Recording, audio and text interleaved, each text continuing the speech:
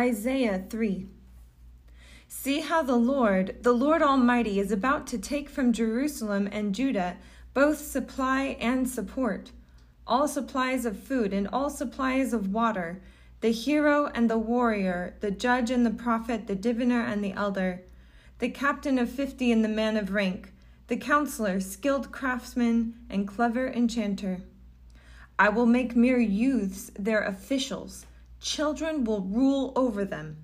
People will oppress each other, man against man, neighbor against neighbor. The young will rise up against the old, the nobody against the honored. A man will seize one of his brothers in his father's house and say, "You have a cloak, you be our leader. Take charge of this heap of ruins." But in that day he will cry out, "I have no remedy. I have no food or clothing in my house. Do not make me the leader of the people." Jerusalem staggers, Judah is falling. Their words and deeds are against the Lord, defying his glorious presence. The look on their faces testifies against them. They parade their sin like Sodom. They do not hide it. Woe to them! They've brought disaster upon themselves. Tell the righteous it will be well with them, for they will enjoy the fruit of their deeds.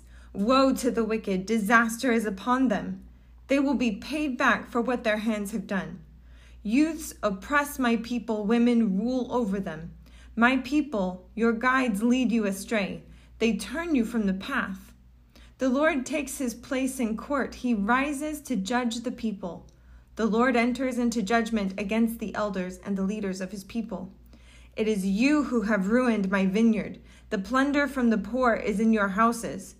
What do you mean by crushing my people and grinding the faces of the poor, declares the Lord Almighty. The Lord says, the women of Zion are haughty, walking along with outstretched necks, flirting with their eyes, strutting along with swaying hips, with ornaments jingling on their ankles.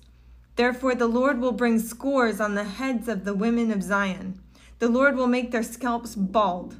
In that day, the Lord will snatch away their finery, the bangles and headbands and crescent necklaces, the earrings and bracelets and veils, the headdresses and anklets and sashes, the perfume bottles and charms, the signet rings, the nose rings, the fine robes and the capes and cloaks, the purses and mirrors, and the linen garments and tiaras and shawls. Instead of fragrance, there will be a stench. Instead of a sash, a rope. Instead of well-dressed hair, baldness. Instead of fine clothing, sackcloth. Instead of beauty, branding. Your men will fall by the sword, your warriors in battle. The gates of Zion will lament and mourn. Destitute, she will sit on the ground. Isaiah 6. In the year that King Uzziah died, I saw the Lord, high and exalted, seated on a throne, and the train of his robe filled the temple. Above him were seraphim, each with 6 wings. With 2 wings they covered their faces, with 2 they covered their feet, and with 2 they were flying. And they were calling to one another, "Holy, holy, holy is the Lord Almighty. The whole earth is full of his glory." All this, at the sound of their voices, the doorposts and the thresholds shook, and the temple was filled with smoke. "Woe to me," I cried. "I am ruined, for I am a man of unclean lips, and I live among a people of unclean lips, and my eyes have seen the King, the Lord Almighty." Then one of the seraphim flew to me with a live coal in his hand, which he had taken with tongs from the altar. With it he touched my mouth and said, "See, this has touched your lips. Your guilt is taken away and your sin atoned for." Then I heard the voice of the Lord saying, "Whom shall I send? And who will go for us?" And I said, "Here am I. Send me." He said, "Go and tell this people, be ever hearing, but never understanding. Be ever seeing, but never perceiving. Make the heart of this people calloused. Make their ears dull and close their eyes. Otherwise, they might see with their eyes, hear with their ears, understand with their hearts, and turn and be healed." Then I said, "For how long, Lord?" And he answered, "Until the cities lie ruined and without inhabitant, until the houses are left deserted, and the fields ruined and ravaged, until the Lord has sent everyone far away, and the land is utterly forsaken. And though a tenth remains in the land, it will again be laid waste. But as the terebinth and oak leave stumps when they are cut down, so the holy seed will be the stump in the land." Isaiah 7. When Ahaz, son of Jotham, the son of Uzziah, was king of Judah, King Rezin of Aram and Pekah, son of Remaliah, king of Israel, marched up to fight against Jerusalem, but they could not overpower it. Now the house of David was told, "Aram has allied itself with Ephraim." So the hearts of Ahaz and his people were shaken, as the trees of the forest were shaken by the wind. Then the Lord said to Isaiah, "Go out, you and your son Shear-Jashub, to meet Ahaz at the end of the aqueduct of the upper pool on the road to the launderer's field. Say to him, 'Be careful, keep calm, and don't be afraid. Do not lose heart because of these two smoldering stubs of firewood, because of the fierce anger of Rezin and Aram, and of the son of Remaliah. Aram, Ephraim, and Remaliah's son have plotted your ruin, saying, Let us invade Judah, let us tear it apart and divide it among ourselves, and make the son of Tabeel king over it. Yet this is what the sovereign Lord says. It will not take place. It will not happen. For the head of Aram is Damascus, and the head of Damascus is only Rezin. Within 65 years, Ephraim will be too shattered to be a people. The head of Ephraim is Samaria, and the head of Samaria is only Remaliah's son. If you do not stand firm in your faith, you will not stand at all." Again, the Lord spoke to Ahaz. "Ask the Lord your God for a sign, whether in the deepest depths or in the highest heights." But Ahaz said, "I will not ask. I will not put the Lord to the test." Then Isaiah said, "Hear now, you house of David. Is it not enough to try the patience of humans? Will you try the patience of my God also? Therefore the Lord himself will give you a sign. The virgin will conceive and give birth to a son, and will call him Emmanuel. He will be eating curds and honey when he knows enough to reject the wrong and choose the right. For before the boy knows enough to reject the wrong and choose the right, the land of the two kings you dread will be laid waste. The Lord will bring on you and your people and on the house of your father a time unlike any since Ephraim broke away from Judah. He will bring the king of Assyria. In that day, the Lord will whistle for flies from the Nile Delta in Egypt and for bees from the land of Assyria.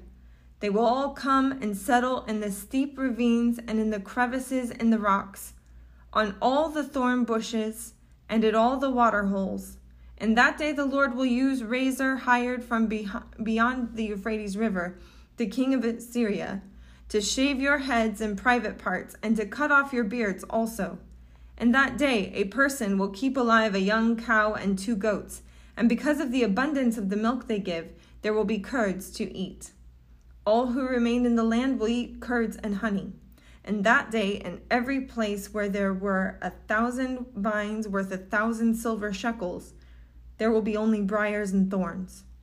Hunters will go there with bow and arrow, for the land will be covered with briars and thorns. As for all the hills once cultivated with the hoe, you will no longer go there for fear of the briars and thorns. They will become places where cattle are turned loose, where sheep run. Isaiah 4. In that day, 7 women will take hold of one man and say, We'll eat our own food and provide our own clothes. Only let us be called by your name. Take away our disgrace. In that day, the branch of the Lord will be beautiful and glorious, and the fruit of the land will be the pride and glory of the survivors in Israel. Those who are left in Zion, who remain in Jerusalem, will be called holy. All who are recorded among the living in Jerusalem, the Lord will wash away the filth of the women of Zion. He will cleanse the bloodstains from Jerusalem by a spirit of judgment and a spirit of fire. Then the Lord will create over all of Mount Zion and over those who assemble there a cloud of smoke by day and a glow of flaming fire by night. Over everything the glory will be a canopy. It will be a shelter and a shade from the heat of the day, and a refuge and hiding place from the storm and rain. Isaiah 5. I will sing for the one I love a song about his vineyard. My loved one had a vineyard on a fertile hillside. He dug it up and cleared it of stones and planted it with the choicest vines. He built a watchtower in it and cut out a winepress as well. Then he looked for a crop of good grapes, but it yielded only bad fruit. Now you dwellers in Jerusalem and people of Judah, judge between me and my vineyard. What more could have been done for my vineyard than I have done for it? When I looked for good grapes, why did it yield only bad? Now I will tell you what I'm going to do to my vineyard. I'll take away its hedge, and it will be destroyed. I will break down its wall, and it will be trampled. I will make it a wasteland, neither pruned nor cultivated, and briars and thorns will grow there. I will command the clouds not to rain on it. The vineyard of the Lord Almighty is the nation of Israel, and the people of Judah are the vines he delighted in. And he looked for justice, but saw bloodshed, for righteousness, but heard cries of distress. Woe to you who add house to house and join field to field, till no space is left and you live alone in the land. Surely the great houses will become desolate, the fine mansions left without occupants. A 10-acre vineyard will produce only a bath of wine. A homer of seed will yield only an ephah of grain. Woe to those who rise early in the morning to run after their drinks, who stay up late at night till they are inflamed with wine. They have harps and lyres at their banquets, pipes and timbrels and wine. But they will have no regard for the deeds of the Lord, no respect for the work of his hands. Therefore, my people will go into exile for lack of understanding. Those of high rank will die of hunger, and the common people will be parched with thirst. Therefore, death expands its jaws, opening wide its mouth. Into it will descend their nobles and masses with all their brawlers and revelers. So people will be brought low, and everyone humbled, the eyes of the arrogant humbled. But the Lord Almighty will be exalted by his justice, and the holy God will be proved holy by his righteous acts. Then sheep will graze as in their own pasture, lambs will feed among the ruins of the rich. Woe to those who draw sin along with cords of deceit, and wickedness as with cart ropes. To those who say, let God hurry, let him hasten his work so we may see it. The plan of the Holy One of Israel, let it approach, let it come into view so we may know it. Woe to those who call evil good and good evil, who put darkness for light and light for darkness, who put bitter for sweet and sweet for bitter. Woe to those who are wise in their own eyes and clever in their own sight. Woe to those who are heroes at drinking wine and champions at mixing drinks, who acquit the guilty for a bribe, but deny justice to the innocent. Therefore, as tongues of fire lick up straw, and as dry grass sinks down in the flames, so their roots will decay, and their flowers blow away like dust. For they have rejected the law of the Lord Almighty, and spurned the word of the Holy One of Israel. Therefore the Lord's anger burns against his people. His hand is raised, and he strikes them down. The mountains shake, and the dead bodies are like refuse in the streets. Yet for all this, his anger is not turned away. His hand is still upraised.